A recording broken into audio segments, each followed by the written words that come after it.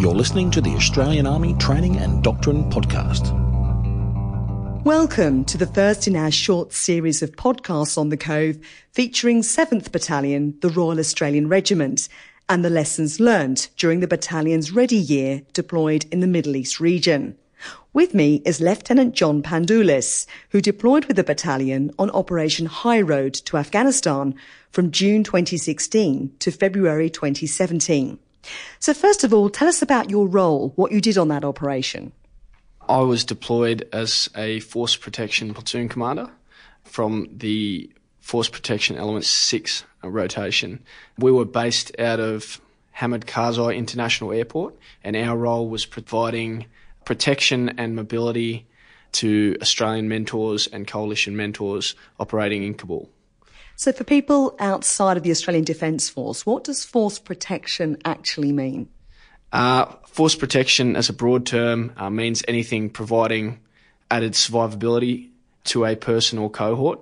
In the context of mentoring operations overseas, force protection is personnel provided not for the purpose of mentoring, but to protect those engaged in mentoring or training tasks. So how did you prepare for that role? What training did you undertake before you left Australia? So our training prior to deployment consisted of a period of approximately 5 to 6 months, where we went through a training continuum from individual skills all the way up to full platoon operations. The spectrum of tasks that we trained, your basic first aid, all the way through to urban combat drills, marksmanship, and specific guardian angel or force protection training involving protecting personnel in an urban environment. And how did you find that training? Did it go well from your perspective? The training continuum was fairly solid. There was battalion-led training and obviously training led by other organisations involved in forming a deployed body to go overseas. What about in terms of the members of your platoon? Were you confident by the time you left that they were trained to a standard where you were able to trust in their abilities? Yeah, definitely. We had a pretty solid team leaving. Of course, you can't exactly replicate the environment you're going to walk into, but what the Australian Army does do very well is they train you for World War III, arguably, and then more often than not, it's a more permissive environment than you originally trained for. So you do train up to large-scale contacts and platoon operations and receiving QRF, mass casualty, but in reality, the chance of that happening is quite minimal. So, yeah, we're pretty solid when we headed over. I think one thing that wasn't addressed well was vehicle training. The reason for this is just some of the restrictions placed on how you conduct it on Australian roads, and also who is qualified to drive what vehicles potentially needs to be looked at, because the training we did for both our protected mobility vehicles, Bushmasters, and up-armoured SUVs, which were used in country, was probably a little inadequate. Yeah. You mentioned about the environment, the realities when you got into country. So what were those realities, and in what ways were they challenging? So I guess the Kabul environment can kind of be broken down into the actual physical operating environment, being the roads, the heat, the terrain, etc. Then you've got the social kind of environment, the Afghans themselves, subcultures, different sects of religion, political allegiances, ideologies. Those can be quite challenging across the ranks, from the soldier GA on the ground all the way up to the task group commander. But in addition to that, you've also got your own kind of environmental, it's another social environment, being the coalition side of it, working with a whole bunch of different nationalities, has its own challenges there.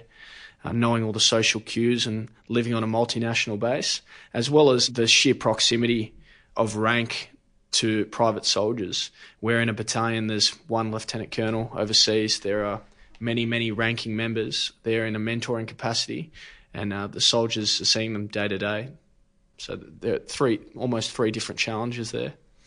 So for your platoon, which one stood out the most? Which one do you think was the most significant challenge that you faced? Obviously, if you weigh up significance purely based on physical hardship or mental hardship, then the environment of Kabul would provide that.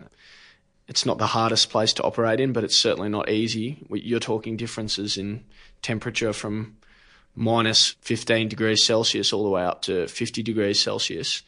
The air quality is very poor, that sort of thing. It's challenging for a soldier to remain focused for 8 to 12 hours on a task in those sort of environments. But by the same token, engaging with Afghans lends its own challenge to the men, as well as briefing colonels. So you'll have soldiers telling high-ranking members and officers how a task will go, essentially, and that has a challenge in itself. So the hardest, physically and risk to man will obviously be the hardest thing to conquer, but for a shy soldier or a soldier that hasn't spent as much time around rank or briefing members, that has its own challenges as well.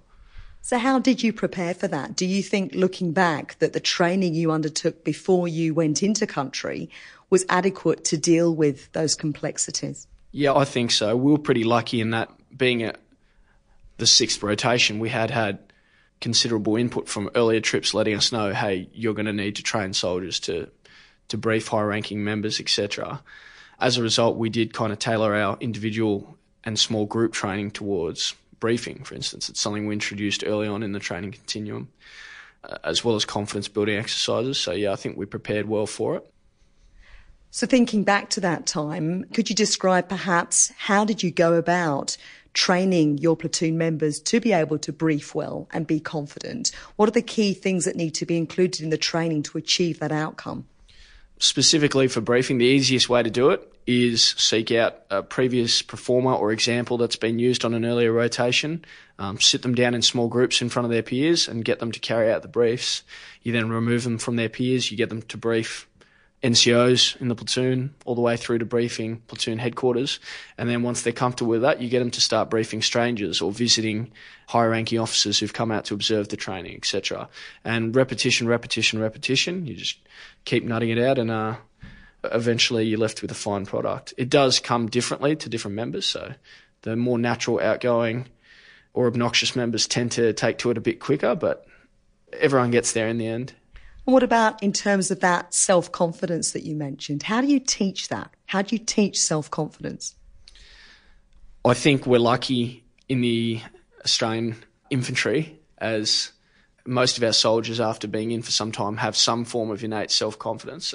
This doesn't always manifest in the ability to public speak in front of people, but in terms of building it up, they build self-confidence through belief in their abilities. And as they get better at briefing and they feel better about it, it comes naturally. You don't really need to specifically target their self-confidence. It comes with the rest of the briefing and confidence in conducting their other duties as well, and in confidence in their leadership. If they believe their leadership, be it their NCOs or officers, across their tasks and competent in their duties, then they'll be confident in them. So, thinking back then perhaps to the training you did on the ground once you were in country, how did you keep your skills up to the standard where they needed to be? So specifically for our platoon, living on a large coalition base, there were areas where we could go out and conduct physical training on the ground. It's always a difficult balance, and any commander overseas will see this, between conducting continuation training or professional development versus letting the men rest and recuperate.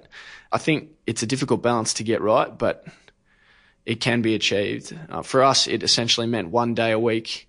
We'd spend half a day, if it was available, conducting continuation training. This would be across medical training through to vehicle training through to GA drills.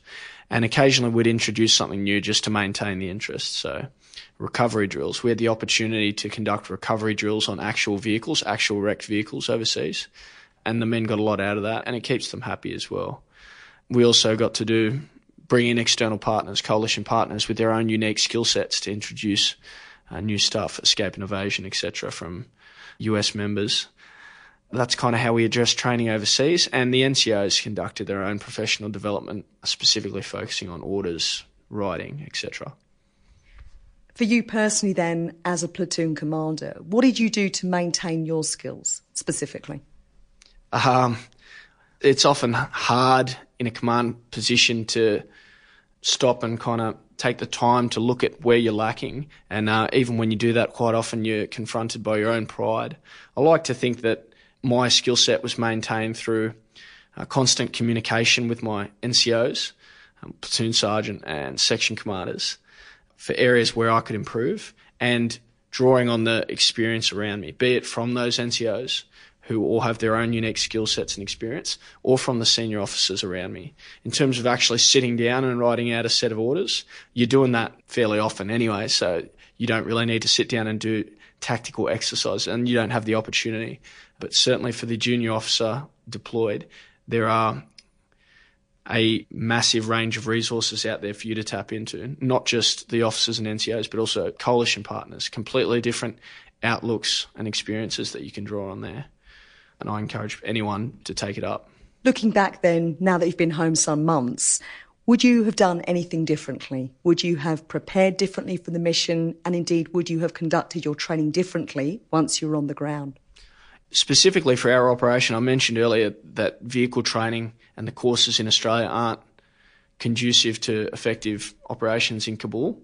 With hindsight, I would have definitely done or instigated more training in peak hour on busy roads, and potentially we would have had to put in special measures to allow this training to occur because we are quite constrained by civilian law, etc. But I would focus on replicating the roads in Kabul.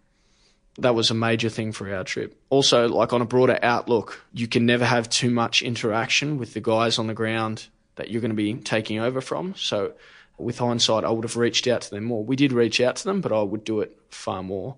So in closing, what would your message be perhaps to someone else who might be going out to do the job that you've already done on operations in Afghanistan? What would you say to them in terms of the kind of training you would recommend them to undertake? So if you were to be deploying to Kabul to conduct force protection operations, I would advise you to develop your soldiers, develop your team, develop yourself across the spectrum of tasks, be it the mobility piece, work with your vehicles, get out on the roads, be it the force protection piece, build the boys close quarter battle drills, urban combat drills, build their confidence, work on their briefing skills, make sure your NCOs are across the military appreciation process, make sure you're across it, reach out to the members in country, draw on their experience, but don't just accept it at face value either.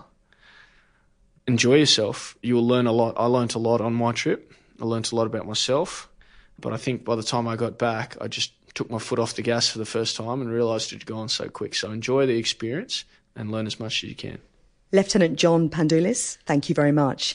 To listen to more podcasts in this series featuring lessons learned from 7 RAR's Ready Year, visit the Cove's website. The web address is www.cove.org.au. That's www.cove.org.au. I'm Captain Sharon Maskell-Dare. Thank you for listening. This podcast is produced by the Australian Army and is copyright the Commonwealth of Australia.